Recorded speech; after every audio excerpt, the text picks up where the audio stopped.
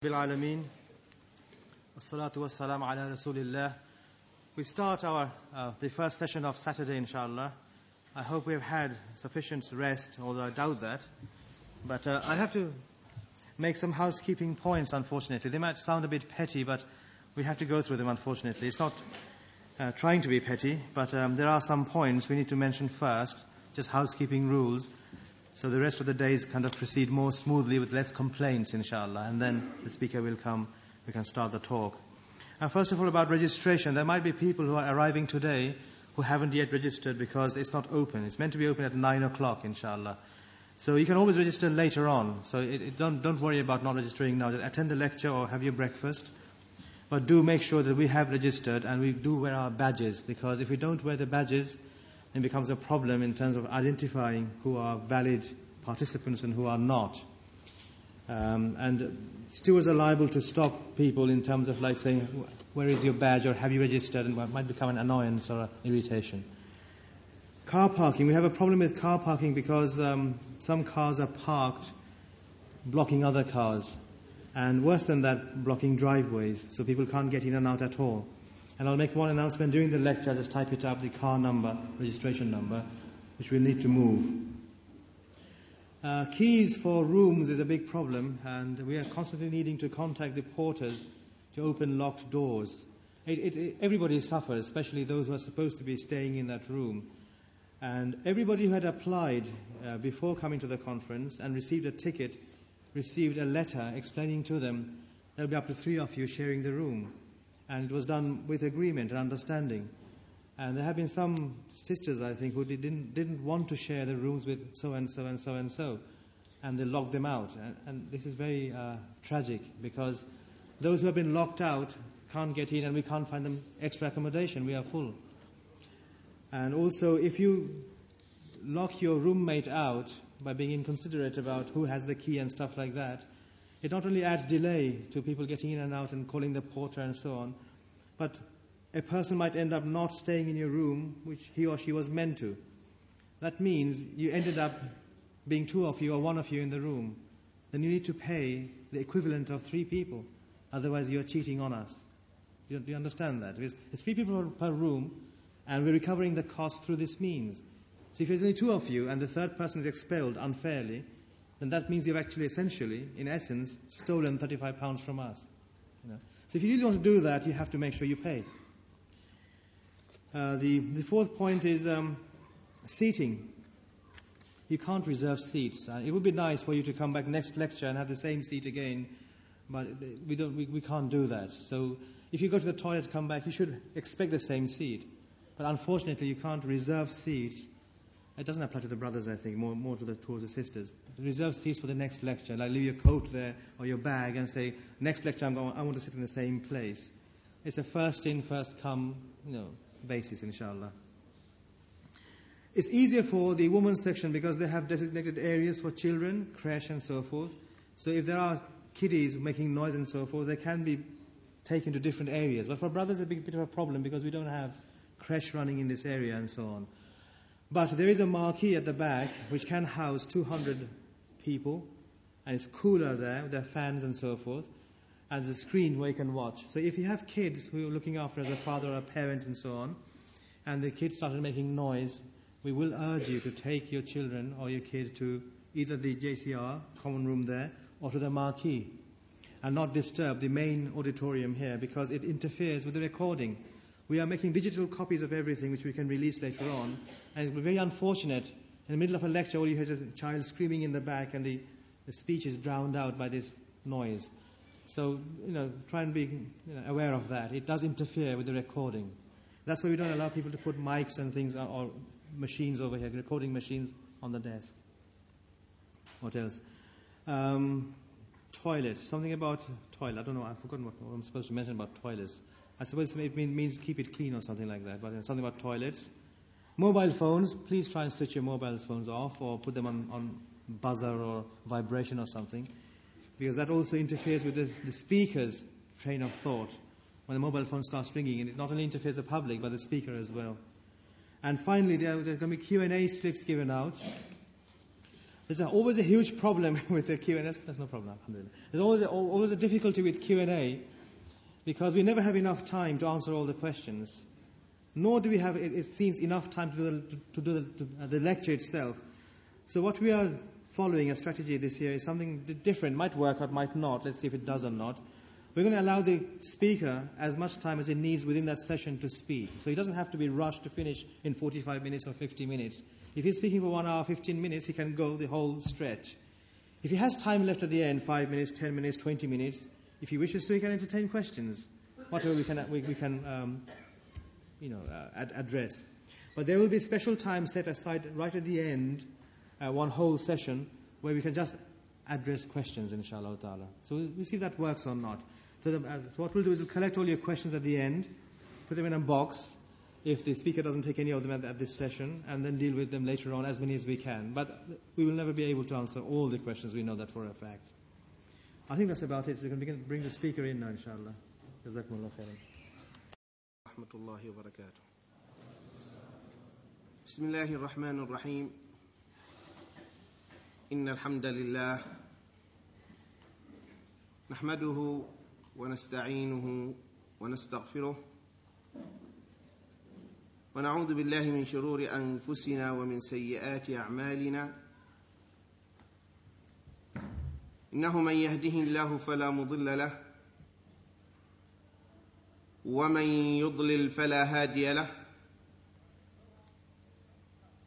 وأشهد أن لا إله إلا الله وحده لا شريك له وأشهد أن محمدًا عبده ورسوله يا أيها الذين آمنوا اتقوا الله حق تقاته ولا تموتن إلا وأنتم مسلمون يا أيها الناس اتقوا ربكم الذي خلقكم من نفس واحدة وخلق منها زوجها وبث منهما رجالا كثيرا ونساء واتقوا الله الذي تساءلون به والأرحام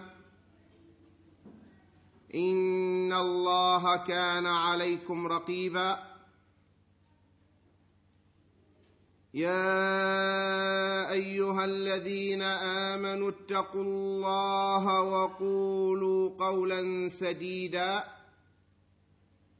يصلح لكم أعمالكم ويغفر لكم ذنوبكم ومن يطع الله ورسوله فقد فاز فوزا عظيما أما بعد فإن أصدق الحديث كتاب الله تعالى وخير الهدي هدي محمد صلى الله عليه وآله وسلم وشر الأمور محدثاتها وكل محدثة بدعة وكل بدعة ضلالة وكل ضلالة في النار. Brothers and sisters in Islam, before we start talking upon the main topics, I feel it is necessary to shed light upon certain points that I feel they are necessary and they will pave the way for the main subject.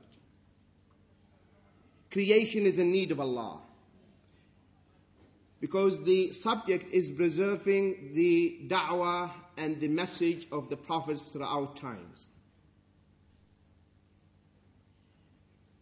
And Allah subhanahu wa ta'ala, out of His own mercy and grace, He has chosen from among mankind, human beings, prophets and messengers, and He inspired them. Because they are the ones who are going to show us the way. Without their guidance, we'll be lost. So creation is in need of Allah. And this is something innate, something instinctive. When you are under distress, under critical situations, crucial moments, you cry only and you turn to Allah. So man always looks for what benefits him and what protects him from harm. This is something natural. When the weather is cold, he will cover himself. This is something natural. Even the animals, they will have fur, and they will grow that. This is something natural in order to adapt yourself to the environment. So it is something instinctive and something natural in man that he looks for what benefits him and what protects him from harm. But what is harm? Man by himself, sometimes he will, throughout trial and error, he will find, oh, this is something harmful, so he will not. A child, when he touches charcoal, something hot, he will not do that again. Trial and error. So, however, to accomplish this, man must be able to realize what is harmful. He must then know whom he should need to tell him that this thing is harmful, don't do it. Trust, love, so that he can attain what is beneficial, as well as to feel good about his choice.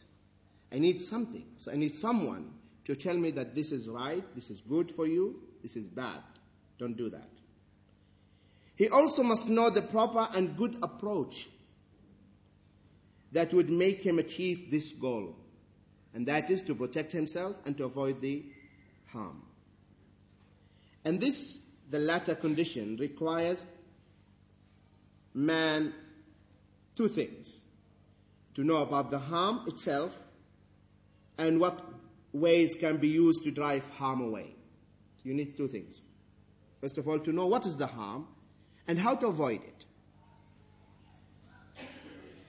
Man have no better guidance than that which comes from the one who had perfected everything. No better guidance.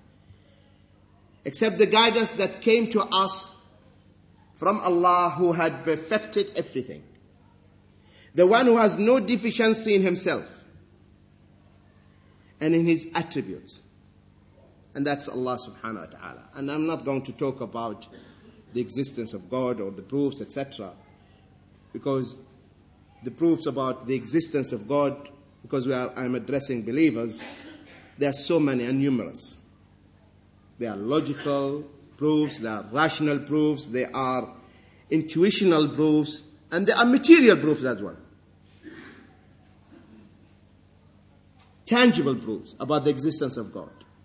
And I'm just going to quote this hadith, because I am sure many of you, they have felt it. That when you are in need and you cry upon Allah and you supplicate to Allah and you see the response. And you see how Allah subhanahu wa ta'ala responds to your prayers and your supplication. That means there's someone who had heard you and he responded to your supplication. We know in the authentic hadith that a man entered on Friday and the Prophet ﷺ was giving the khutbah. And he said, "O Prophet of Allah, ask Allah to send rain. The livestock are perished." The Prophet ﷺ, he raised his hands while he was standing on the pulpit. And there was no single cloud on the sky. And all of a sudden, the sky turned to be dark and black. The Prophet ﷺ did not descend from the pulpit. When he came down, the drops of rain was rolling down his beards. Immediately, he prayed, he raised his hands, and the rain came. No clouds, nothing. And it continued for 1 week. And the second Friday, whether that man or another man came, he said, "Oh Allah, oh Prophet of Allah, ask Allah to withhold it, to stop it. Our houses are destroyed because they're made of clay and mud, etc." So the Prophet ﷺ, the man asked Allah to stop it. The Prophet ﷺ did not ask for Allah to stop it, but to divert it. He said, "Allahumma hawalayna wa la alayna." Move the rain around us on the outer skirts. اللهم على الآكام والضراب ومنابت الكلى والعشب. Send the rain to the other areas. And he was doing like this, the Prophet ﷺ. He was moving his hand in the air and the clouds were parting and moving away. Moving away. By moving this, he is moving the clouds in the sky. And the people came out from the masjid in a sunny day. This is something material. The one who is ever living, who does not die. I need the guidance from the one who is ever living. Not a God who died. That is what all the bulk of Christendom. God died on the cross. We are not worshipping God who died. And they are pushing it down our throat and we have to accept it. Nonsense. That God died in the cross in order, see the nonsense, that God in order to save the humanity, the human beings, from a mistake supposedly committed by Adam, he has to kill himself. This is the Christianity. Because his servant, one of his creatures, sinned against him, he has to kill himself for that. And died, Jesus died for your sins. Okay. And they are raising the dust all over the globe for this. Go and Christianize, go and convert the heathen. They are referring to us and those who are not Christians. When Jesus Christ himself, as you know, he said, I am only sent for the lost sheep of Israel. So the message of Jesus Christ was not universal. The universalities of this deen. And this deen is the deen that's going to supersede. هو الذي أرسل رسوله بالهدى ودين الحق ليظهره على الدين كله. It's him, Allah, it is he who sent his prophet with the religion of truth that it will prevail over all other deens. Buddhism, Christianity, Judaism, any ism. It's going to supersede. And we have no doubt. We have no doubt about this. Our Prophet ﷺ, he said that the Muslim army is going to take Rome. Rome. The Vatican. Yes, we're going to have it. We have no doubt. Whether this generation, the coming generation, this is going to happen. It's a prophecy. It's a prophecy. And what Allah subhanahu wa ta'ala decreed, it's going to pass. No one can stop it. No one can stop it. So the one who has no need for anything, Allah is not in need for anything. We are in need of him subhanahu wa ta'ala. So man is poor to him. Man is poor to Allah subhanahu wa ta'ala. He is Allah, the true and only God. Man can bring harm to himself if he seeks other than Allah for help. If you seek help from other than Allah, you will bring harm to yourself. And this is what is happening. I'm just going to mention a few points. What did man do to the environment? Billions of dollars are now spent to combat pollution, environmental pollution. Who caused that pollution? Man himself. He was destroying and ruining the environment in the last century because of the industrial pollution. All the plants and factories, they were dumping the waste into the seas and the fumes into the air. And they were not expecting that they are going to destroy their own medium or environment. Later on they realized it. That means they were ignorant. And now they want to rectify that mistake. Medicine, I'm sure. Take any medicine and read the prescription. Side effects. Have you come across a medicine without side effects? What does it mean? It means that this medicine will cure you from this, but also it's going to cause harm somewhere else. And there is now global trend towards what is known as herbal medicine, etc. Medicine that has been synthesized in the laboratories has side effects. Legislation, constitutions. The constitution begins like this. It ends up in volumes. Why? What does it mean? And then according to the amendment number, this number, clause, they keep amending. Why? Because the first man who put the law, he put it for his time. He didn't know what is going to happen tomorrow. Then new problems. These problems are not mentioned in that book, in that constitution. No answer for it. So then we have to amend it, and amend, and amend. So why don't you leave it to the one who knows what is better for you? He gave you the law at one go. There is it. Follow it. That's it. And man-made laws, they are full of loopholes. Okay? Professionals, what do you call them? Lawyers or liars? Okay? Any professional lawyer, he will bring you from any crime even if you are caught red-handed. And Simpson trial is the evidence. Right? Why? Because there are loopholes in the law made by man. Why? Because man is weak. Man is limited. He doesn't know. Ethics, immorality, homosexuality, things that were maybe school days. No one can talk or utter such words. And if you open the lexicon, you will find that little triangle, taboo. Is there anything taboo nowadays? It's over, old-fashioned. People are debating, people are defending these things. And they say, explore and improve your body. So a homosexual is a normal person. Not only that, the vices and these evils now publicized.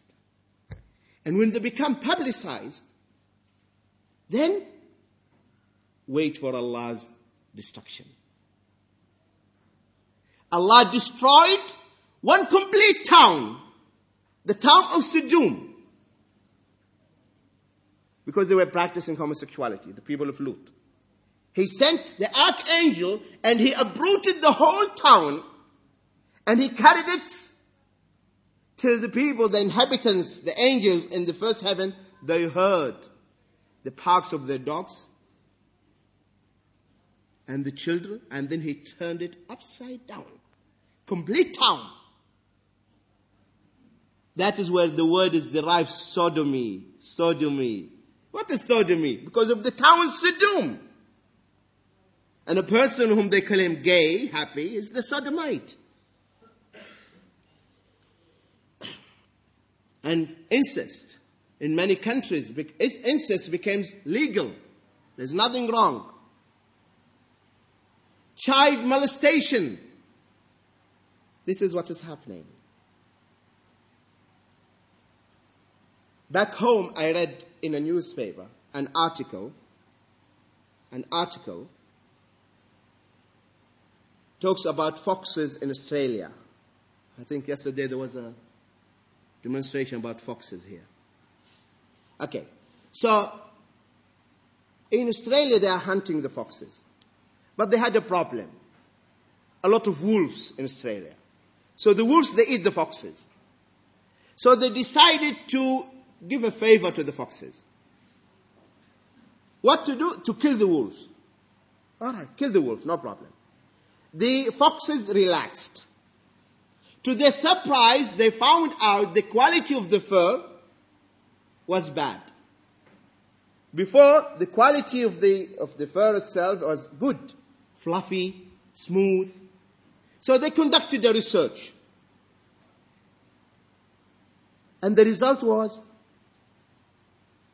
that now the quality of the fur is different because we killed the wolves. Because when the fox is chased by the wolf, there are certain glands, they secrete certain hormones or certain substances. These things, the secretions, they give that fluffiness and smoothness of the hair, of the fur. So they said, let us bring the wolves again. Why didn't he leave it from day one? This reflects the shallowness and the ignorance of man. Allah subhanahu wa ta'ala sent down his books and chose his messengers to guide man to know his Lord, as he subhanahu wa ta'ala had explained about himself. Now that's number one. Number two, seek him alone while living in accordance with his plan. So this is the mission of the messengers. Know your Lord, Allah subhanahu wa ta'ala, your creator. And you should know the answer of all of the WH questions. Why, where, when, or who, whom. And only the Muslim knows the answer. And then seek him alone. Worship him alone. Allah subhanahu wa ta'ala says, فَاعْلَمْ أَنَّهُ لَا إِلَهَ إِلَّا اللَّهِ وَاسْتَغْفِرْ لِذَنْبِكَ وَلِلْمُؤْمِنِينَ وَالْمُؤْمِنَاتِ وَاللَّهُ يَعْلَمُ مُتَقَلَّبَكُمْ وَمَثْوَاكُمْ. Know therefore that there is no God who deserves to be worshipped except Allah, who deserves to be worshipped. There are many gods that are worshipped. But who is the true God is Allah. And ask forgiveness for your faults and for the men and women who believe. For Allah knows how you move about and how you dwell in your homes. Also Allah subhanahu wa ta'ala, He addressed His Prophet. But actually He is not addressing the Prophet, He is addressing the followers of the Prophet and the nation of the Prophet in the person of the Prophet. Though He is addressing directly the Prophet, but the message not for the Prophet, it is for His followers. Allah subhanahu wa ta'ala is saying, وَلَقَدْ أُوحِيَ إِلَيْكَ وَإِلَى الَّذِينَ مِنْ قَبْلِكَ لَئِنْ أَشْرَكْتَ لَيَحْبَطَنَّ عَمَلُكَ وَلَتَكُونَنَّ مِنَ الْخَاسِرِينَ بَلِ اللَّهَ فَاعْبُدْ وَكُنْ مِنَ الشَّاكِرِينَ. We know that prophets, Allah subhanahu wa ta'ala, they are ma'soom, they are invaluable. So Allah subhanahu wa ta'ala saved them from shirk. So here He is addressing the followers in the person of the Prophet sallallahu alaihi wasallam. And verily it had been revealed to you, O Muhammad sallallahu alaihi wasallam, as has been revealed to those before you, if you join others in worship with Allah, anyone, a messenger, a prophet, a holy man, wali, anyone, shaitan, stone, dictator, tyrant, anyone, with Allah, then surely all your deeds will be in vain. Filthy rags. And you will certainly be among the losers. Among the losers. Who are the losers? Those who are destined to hell. Nay, but worship Allah and be among those who are grateful to Allah. Our Prophet sallallahu alaihi wasallam, the example, the man Prophet sallallahu alaihi wasallam, the humble person, the one who stands praying the night till his feet swell. He stands in front of his Lord till his feet swell. And when Aisha radiallahu anha asked him, why are you doing this when Allah forgave you all your past and your future? Everything is forgiven. Because according to the creed of Ahl Sunnah, messengers, they can commit, or the possibility of them making minor sins is there. Allah protects them from major sins. Major sins. So the Prophet ﷺ said, yes, though Allah forgive me everything, أَفَلَا أَكُونَ عَبْدًا شَكُورًا. Why shouldn't I be grateful to Allah subhanahu wa ta'ala, a grateful servant, grateful slave. And I'm just read a few du'as of the Prophet sallallahu alaihi wasallam, what he used to say. And because at the end of the day, brothers and sisters, there is the purpose behind our existence in this universe is to fulfill the ubudiyah, or the servitude, that we are servants of Allah subhanahu wa ta'ala. Okay? If we are servants and slaves of Allah, then we have to show that and manifest it in our deeds.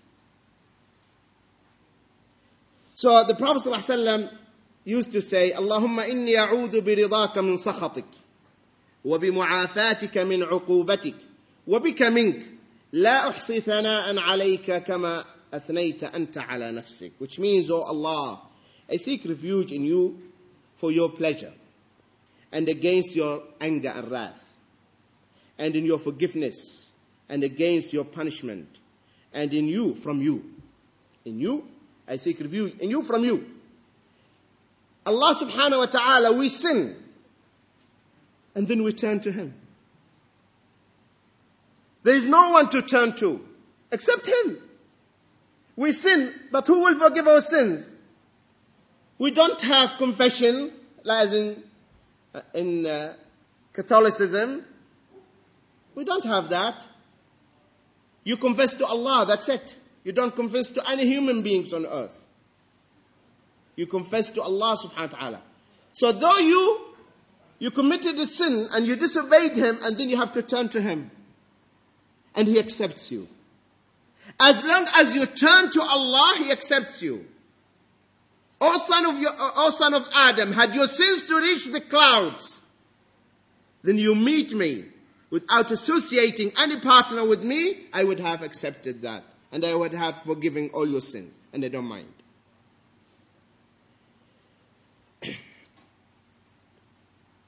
And in you, from you, I cannot praise you as you can praise yourself.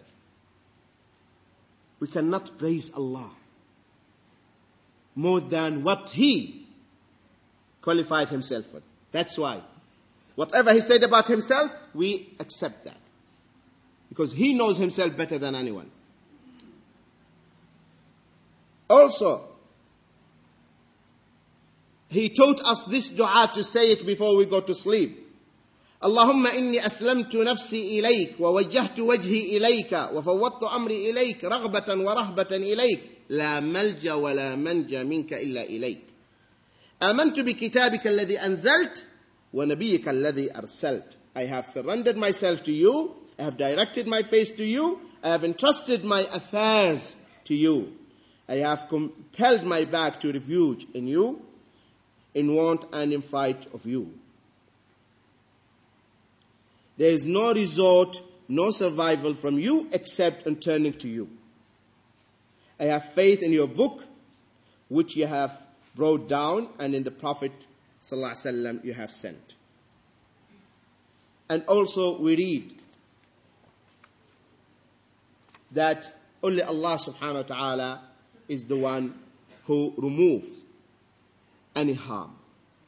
And I would like to emphasize here upon a point that the Prophet ﷺ said, لا يرد القضاء إلا الدعاء. Nothing will prevent the qada and what Allah decreed to fall upon us except the dua. So, we should keep ourselves busy with the dua. Always pray. It's the most effective and powerful weapon we have, Muslims. That's the dua. The dua. Raise our hands and cry to Allah. Save us, Allah. Help us, Allah. We are poor, our Lord. Always, we have to attach our hearts to the most powerful, Al-Qawi, and that is Allah subhanahu wa ta'ala. And if Allah is on our side, no one can defeat us. No one. But if Allah is not on our side, this is the problem. So we should be motivated to return to Him alone at all times. The other thing I'd like to talk about before addressing the main topic is the unseen. To believe in the unseen. Because the knowledge of the unseen belongs exclusively to Allah subhanahu wa ta'ala.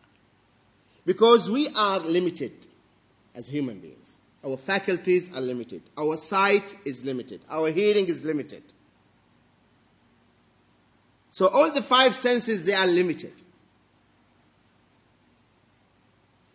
And the unseen, or what they call it, the metaphysical world, is beyond the function of the intelligence or the mind.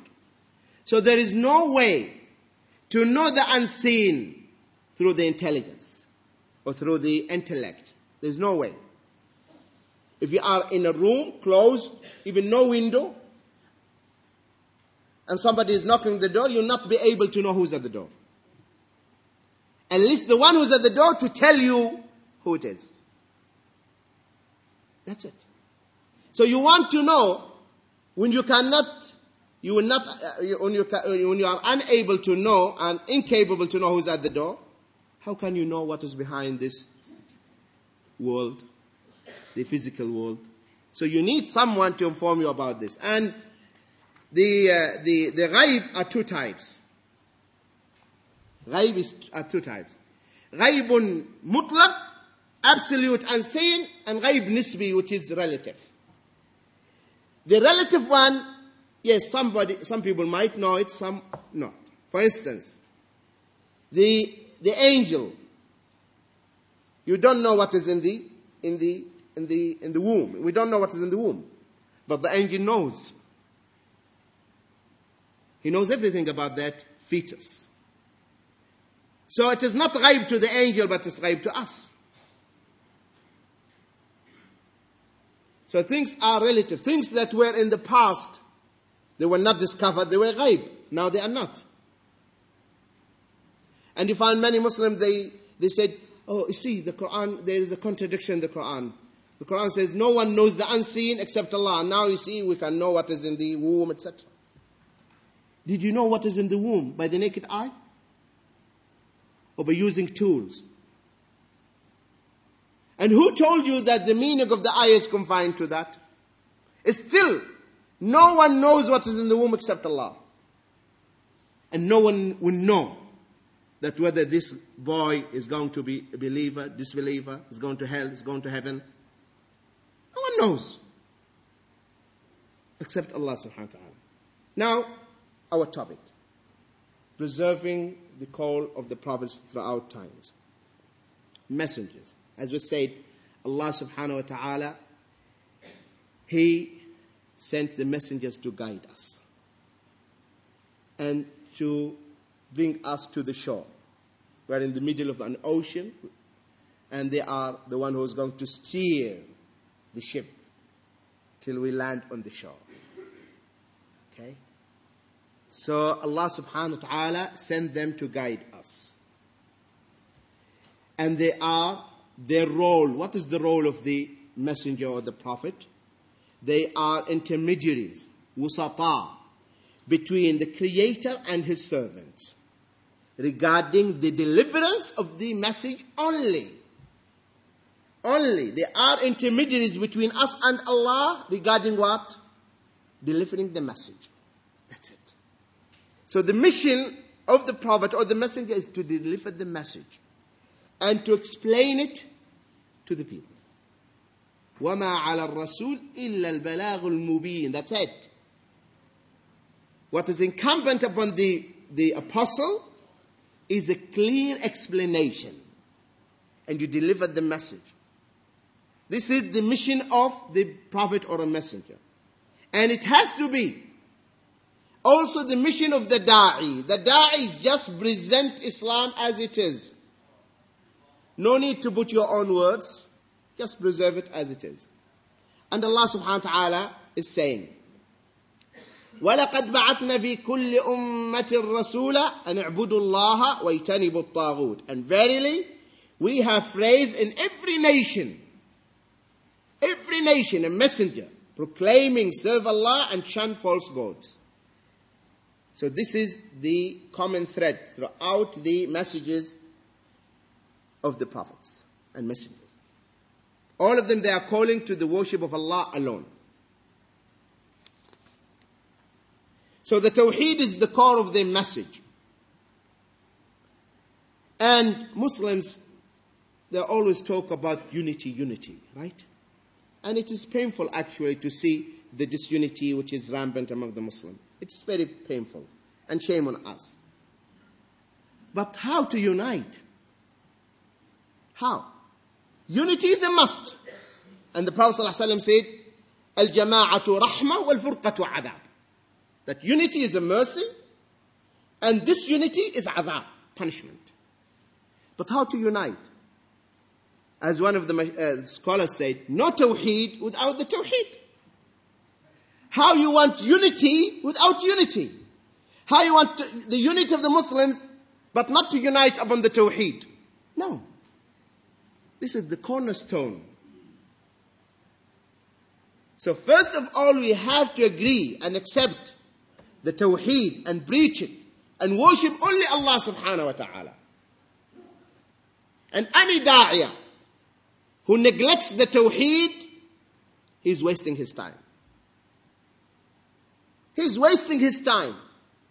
So tawheed is the first. The Quran from Alif Lam Mim until the end of Surah An-Nas, it's all tawheed. All tawheed. So the tawheed is the core of their message. You find among Muslims, what is this? Always you're talking tawheed, tawheed, tawheed. All the Muslims are muwahhid. Millions and millions are dying upon kufr and shirk among the Muslims.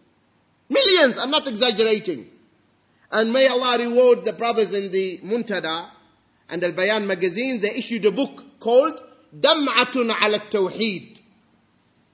And this needs to be translated if it's not translated already. Dam'atun ala Tawheed, shedding a tear because the Tawheed is lost among the Muslims. And they mention the mausoleums and the graves and the tombs are worshipped across the Muslim world.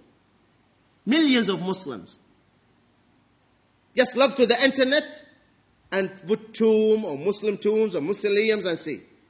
And you will read the rituals and how to perform on the internet. Millions of Muslims, they die upon shirk, upon kufr.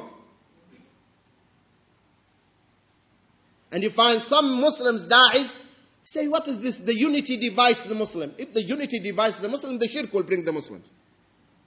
What is this? If the tawheed will divide the Muslim, what will bring them together? The shirk? Allahumma musta'an.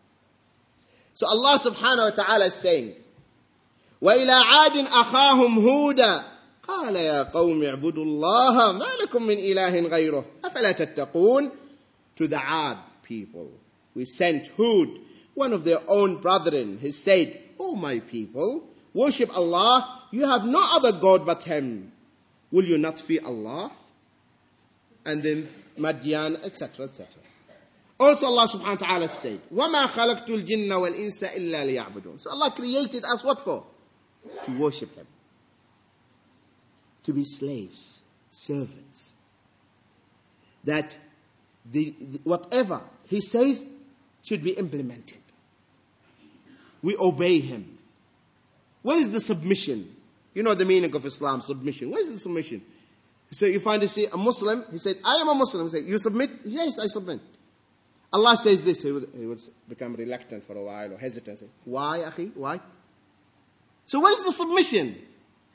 Allah subhanahu wa ta'ala is saying, وَمَا كَانَ لِمُؤْمِنٍ وَلَا مُؤْمِنَةٍ إِذَا قَضَى اللَّهُ وَرَسُولَهُ أَمْرًا أَن يَكُونَ لَهُمُ الْخِيَرَةُ مِنْ أَمْرِهِمْ. When Allah and His Prophet, they decide a matter, they have no choice. You have no choice except to say, I hear and I obey. Muslim sister is a Muslimah. Wear the hijab. Is it a must? Or some might argue, say, this is only maybe, it was the custom among the Arabs. They are. And you see those modernists now, I don't know if you see these things, but in many Muslim countries, they come on the satellite TV, and she's cross-legged, with her makeup and this, and she's talking about Islam. MashaAllah. No, Islam is not like that. Islam, MashaAllah. First of all, are you a Muslim? This is what the issue we should address. Who are you to talk about Islam? And that's what I'm saying. When we see all these things, we say, Alhamdulillah.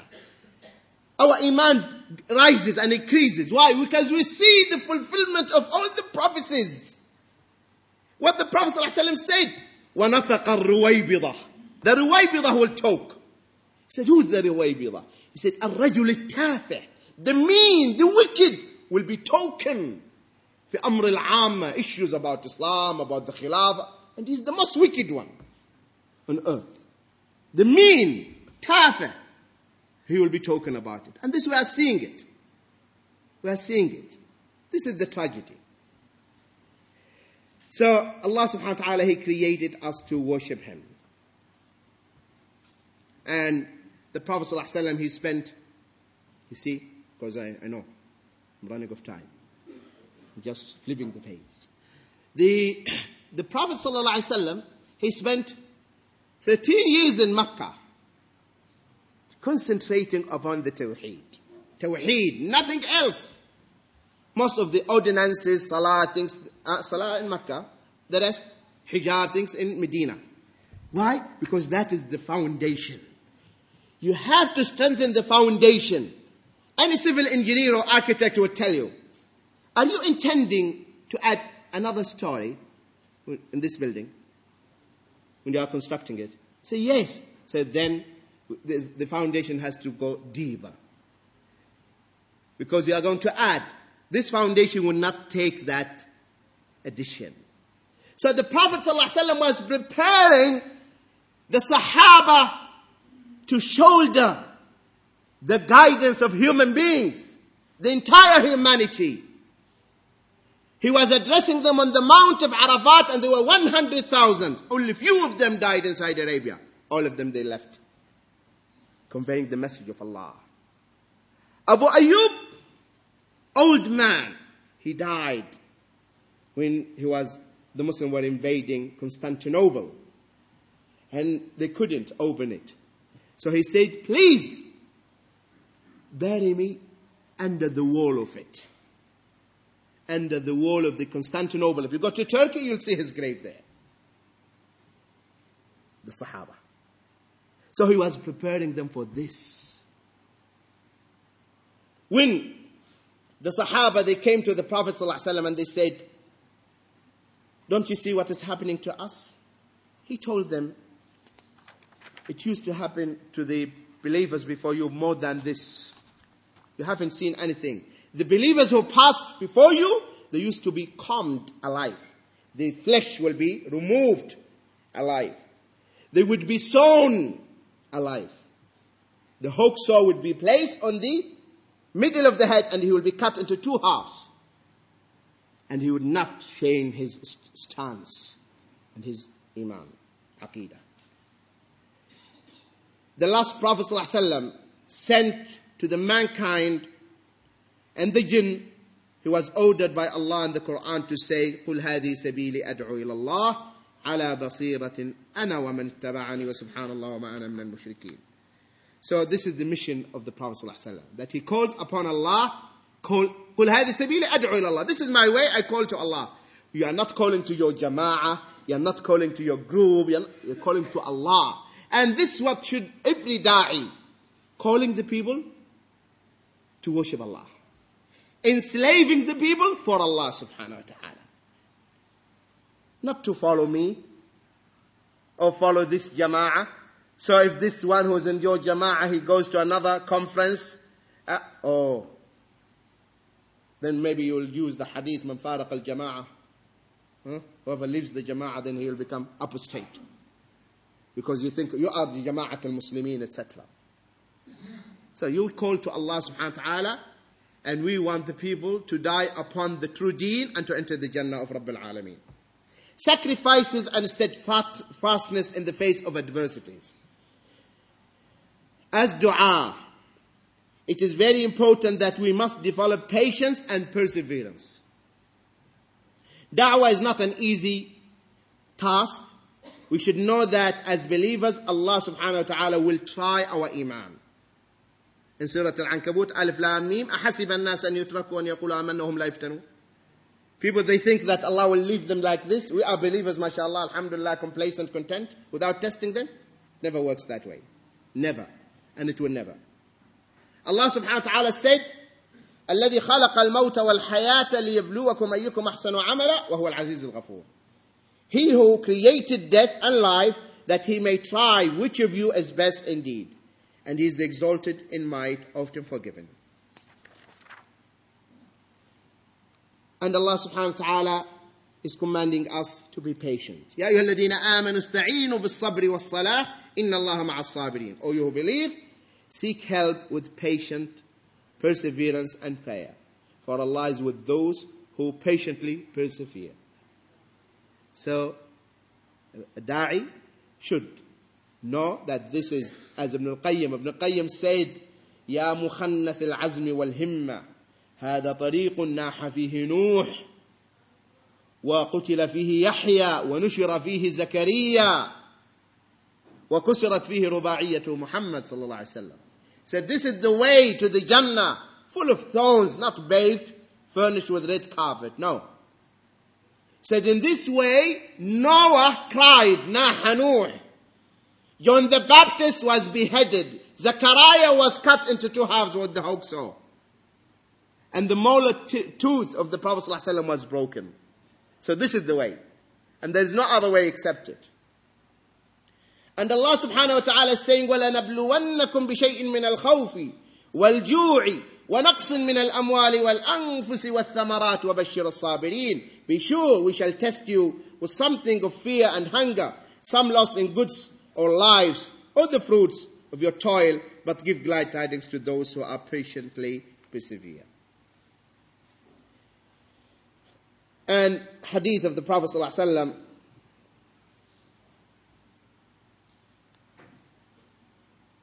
that Abu Hurairah narrated radiallahu anhu, a Muslim male or female remains subject to trials. Remain. This is the norm. The norm that you will remain subject to the fitan. Respect of self. In respect of self. In yourself, you'll be tested.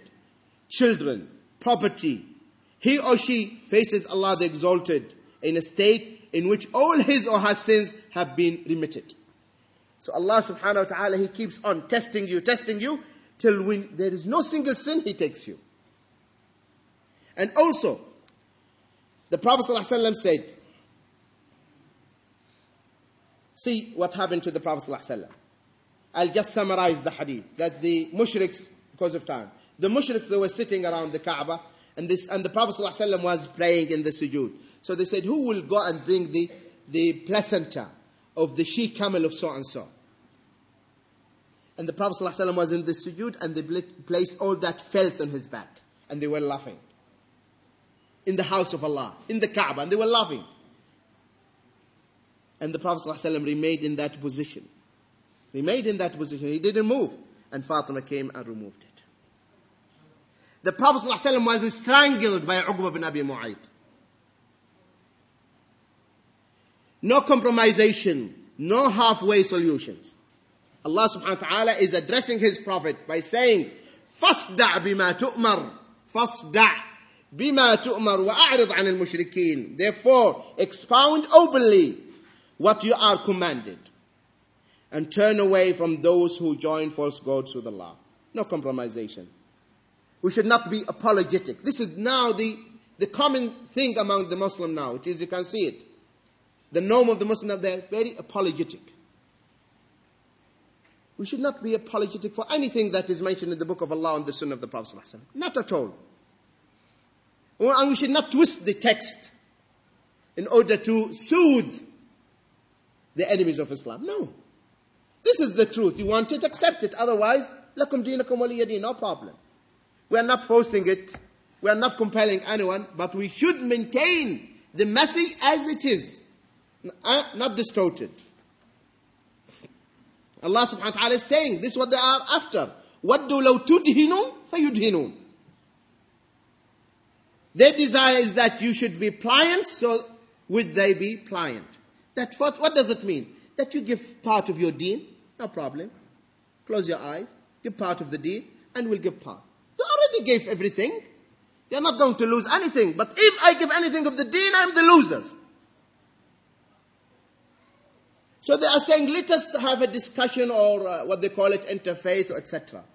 This is a waste of time. If they want a discussion or interfaith or a talk or debate, whatever they wanted, Allah subhanahu wa ta'ala mentioned this 1400 years ago in Surah Al Imran, ayah 64.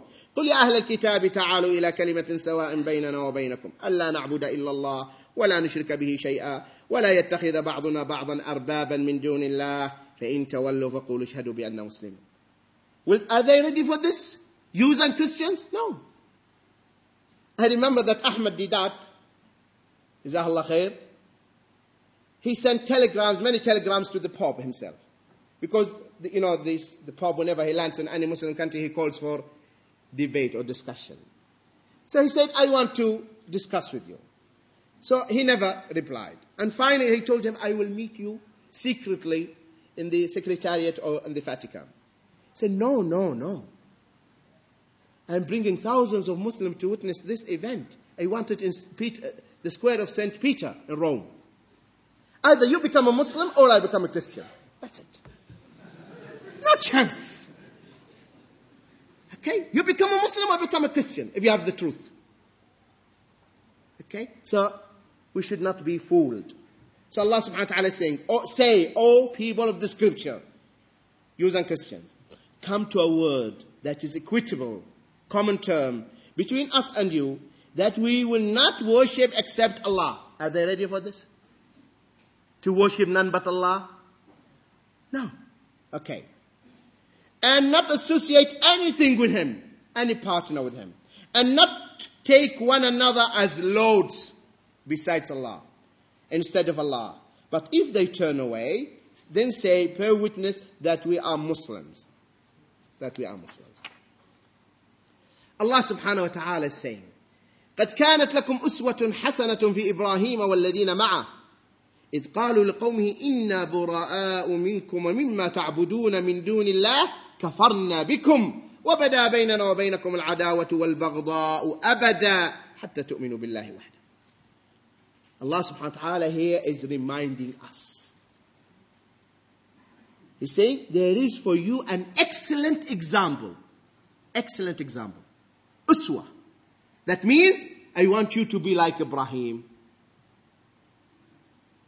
There is for you an excellent example to follow in Abraham and those with him.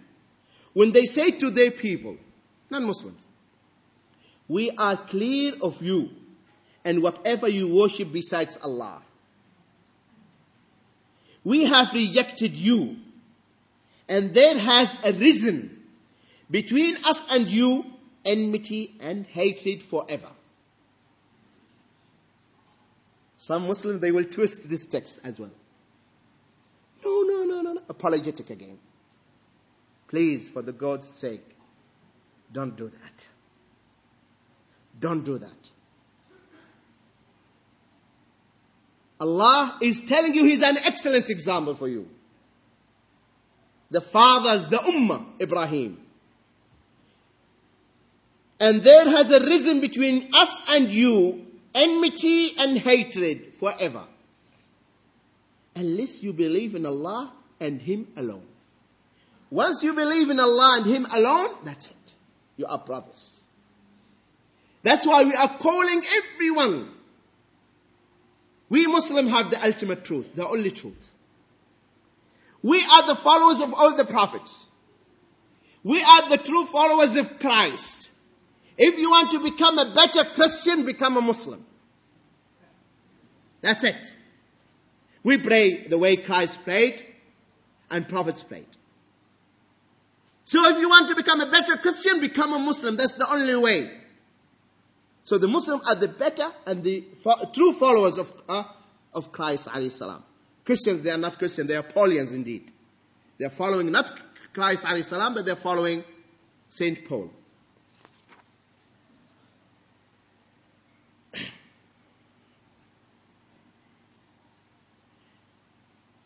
And see when the iman, brothers, settles in the heart, what does it do? You know that the Pharaoh, he brought all the magicians. And he gave them promises that you will become advisors, I will give you all these things. But the moment they throw their ropes and strings, etc., and when Musa alayhi salam, he threw the staff, it became a real serpent and swallowed everything. All of them prostrated because they realized that this is a true sign. Immediately they believed. And Fir'aun started to threaten them. They told him, قالوا لن نؤثرك على ما جاءنا من البينات والذي فطرنا فاقض ما أنت قاض إنما تقضي هذه الحياة الدنيا. Do whatever you want. They said, never shall we regard thee, we are not afraid of you, as more than the clear signs that have come to us, or than him who created us. So decree whatever you desire, whatever you want. What can you do to me? The maximum thing that you can do, you will kill me. That's it. So decree whatever you desire to decree, for you can only decree and end the life of this world. That's it. Nothing more than this. In the story of Abdullah ibn Hudhafa, there are Muslims who were arrested and took to the Byzantine Empire as prisoners. And the king was trying to tempt them and to convert them, etc., and all the attempts failed. So he started to threaten them. So he said to Abdullah ibn Hudhafa and his brothers, now he said to his troops, take them and drop them into boiling pots full of oil. And they would lower the body with chains. Immediately when the body touches the oil, you can see the bones are floating white. And they were lowering the Sahaba in front of Abdullah ibn Hudhafa, and he was watching. Then he shed the tears. So they say to the king, oh, now he's afraid, maybe he will change he will compromise. So they took him to the king. He said, you change your mind? He said, no. So he said, then why did you cry? He said, because I remembered that I have only one soul. Immediately when I am dipped, that soul will go on. I hope that I have as many as the hairs of my head souls, that they will die for the cause of Allah, one after the other. See the firmness? You see the steadfastness? He shed tears because he will die immediately. He wished that he has many souls, so he will die again and again and again. So he told him, I will set you free on one condition, that you kiss my forehead. He said, not only me and all my brothers. He said, all the Muslims with you. He kissed the forehead of the king. And he went to Medina. Umar ibn Khattab, he received him and he embraced him. And he said, I am going to kiss the forehead of Abdullah ibn Hudhafa. And all of you should do the same thing to him. Because he managed to save the Muslims. See what Hud alayhi salam said to his people. فَكِيدُونِ جَمِيعًا ثُمَّ لَا تُنظِرُونَ. So scheme your worst against me, all of you, and give me no respite. I'm not afraid of you. But at the same time, Allah's apostles' hearts were full of mercy and kindness. The Prophet ﷺ, Allah subhanahu wa ta'ala said in Surah Al-Kahf, it seems it's a paradox, but it's not a paradox. Yes, we cry for the people and we want Allah subhanahu wa ta'ala to guide them to the truth. That's why we call them. But they have no room in our hearts. Because if you love the enemies of Allah, Allah hates you. So you should only love whomever Allah loves and hate whomever Allah hates. I cannot love the enemies of Allah that Allah hates. So Allah subhanahu wa ta'ala told us about the Prophet sallallahu alaihi wasallam. He said, فَلَعَلَّكَ بَاخِعٌ نَفْسَكَ عَلَىٰ آثَارِهِمْ إِن لَّمْ يُؤْمِنُوا بِهَذَا الْحَدِيثِ أَسَفًا. You would only kill yourself to death. You are killing yourself, following after them in grief if they believe not in the message. You know the meaning of baqa' in Arabic? Baqa'. The meaning of the bakha in the Arabic language is to sever and cut the spinal cord. Spinal cord. So the sorrow and the grief was so much that it was nearly going to kill the Prophet ﷺ. He was shedding the tears all the night praying for the mushriks to guide them. Praying to Allah subhanahu wa ta'ala to guide them. And he used to say, sallallahu alaihi wasallam, "Oh Allah, forgive my people because they don't know." And when he came from the Taif and the two angels came, he said, "Allah is telling you if you want us to bring those two towering mountains upon them, we'll do." He said, "No. May Allah bring forth from their loins those who will worship Allah alone." I hope that if they don't accept their future, the children after them. And the methodology of prophets in calling to Allah subhanahu wa ta'ala.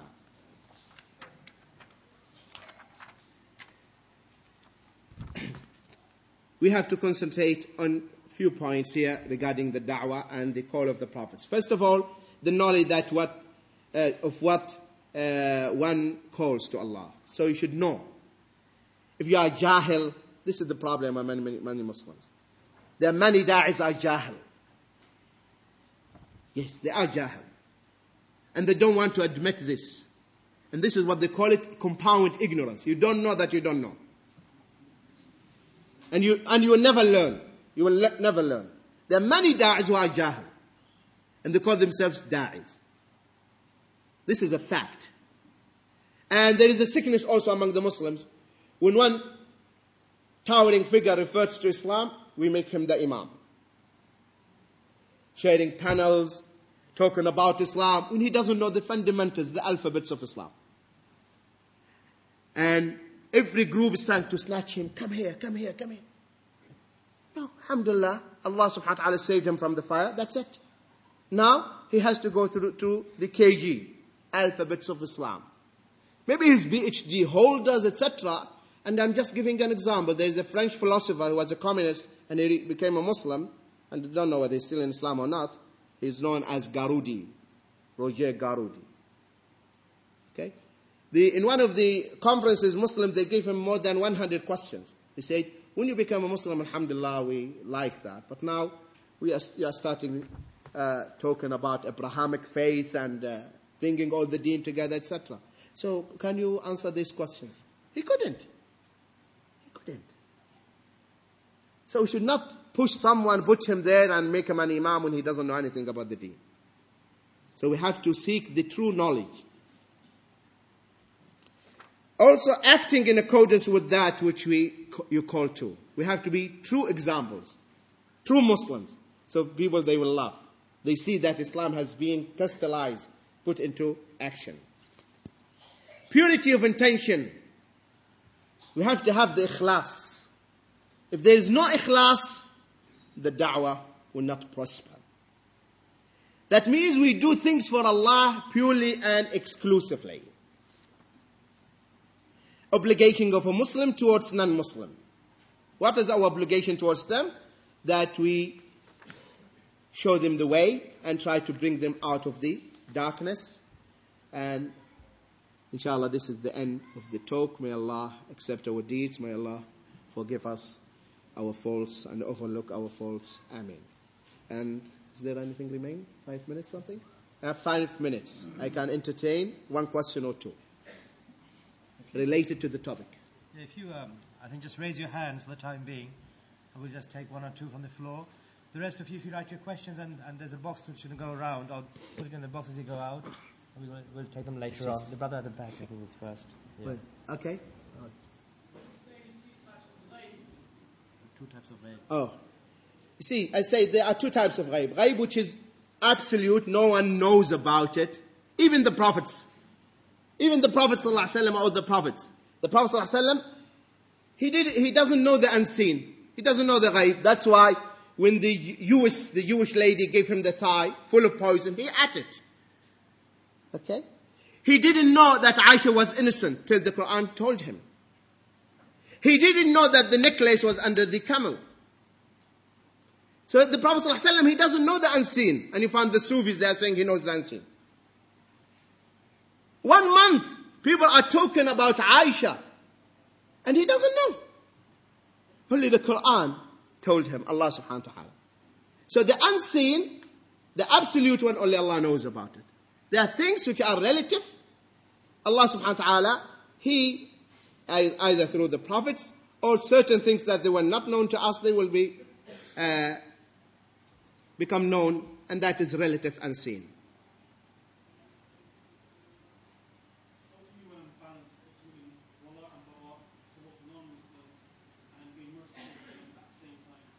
Yeah. Yes, this is, as they say, people, they think this is a contradiction. No. They have no room in our hearts.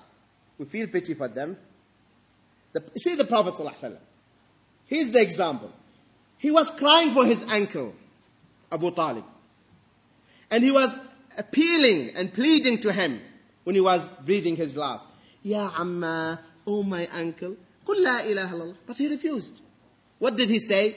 لأستغفرن لك ما لم أنه عن ذلك. I will ask Allah subhanahu wa ta'ala to forgive you, unless He stops me. And immediately the Quran came down. So it is not, you have to have that pain. And you cry, your mother, your father, etc. And we are not asking you to hate them. No. There are different levels of love. There are 4 levels of love. And one of them is called natural love. Now maybe you say, I am a Muslim and my mother is not a Muslim. Should I hate her? No, I'm not saying. Because there is something natural. But you should not obey them when they ask you something. And see the companions. One of the companions, his mother told him, because she knows that her child is so beautiful, when he became a Muslim, she said, I will not eat, I will not drink, I will not sit in the shade. He told her, listen, my mother, even if you have 100 souls, and I saw them leaving the body one after the other, I will not leave this deen. So it's better for you to eat and drink. That's it. That's it. So, we call the people, feel pity for them, cry for them, pray for them, be nice to them, giving them their rights. That is another issue. So we should not mix things together. The Prophet ﷺ, when he knew that a Jew is breathing his last, he rushed. And he said to him, say La ilaha illallah. And the child, he looked to his father. His father, he's afraid of his father. And the father said, Ata'ab al-Qasim. Listen to the father of al-Qasim. And the child said, Ashhadu an la ilaha illallah, ashhadu anna Muhammadan Rasulullah. The Prophet ﷺ was rejoicing. And he came out saying, Alhamdulillah alladhi anqadahu min nar. This is different and this is different, brother. So we should not mix things together. We should maintain our identity. Yes, brother. You see, first of all, this hatred, it is one of the functions of the heart. It is inside. And at the same time, you are making da'wah. And when you face your enemy with a gloomy face, and you are showing hatred, will he accept Islam? No. This is something between you and Allah. Okay? At the same time, you don't bring them closer as advisors. I'm talking about Muslims and etc. You know, I'll just conclude with this. Umar ibn al-Khattab, he knew that Abu Musa al-Ash'ari had a scribe, a writer, a Christian writer. He sent a letter to him. And the letter begins, مَا لَكَ قَاتَلَكَ اللَّهِ. The letter says like this. What is wrong? Woe to you. May Allah destroy you. From Umar ibn Khattab to Abu Musa al-Ash'ari. أَلَا وَجَدْتَ كَاتِبًا حَنِيفًا. Didn't you find a scribe who was a monotheist? Abu Musa said, وَمَا لِي مِن دِينِهِ. I'm only using him to write the letters. He said, لَا تُدْنِيهِمْ إِذْ أَقْصَاهُمُ اللَّهِ. Don't bring them closer when Allah made them distant. And don't trust them when Allah said they are not trustworthy. This is, unless Umar ibn Khattab was fanatic and something else. That's, okay? One last question.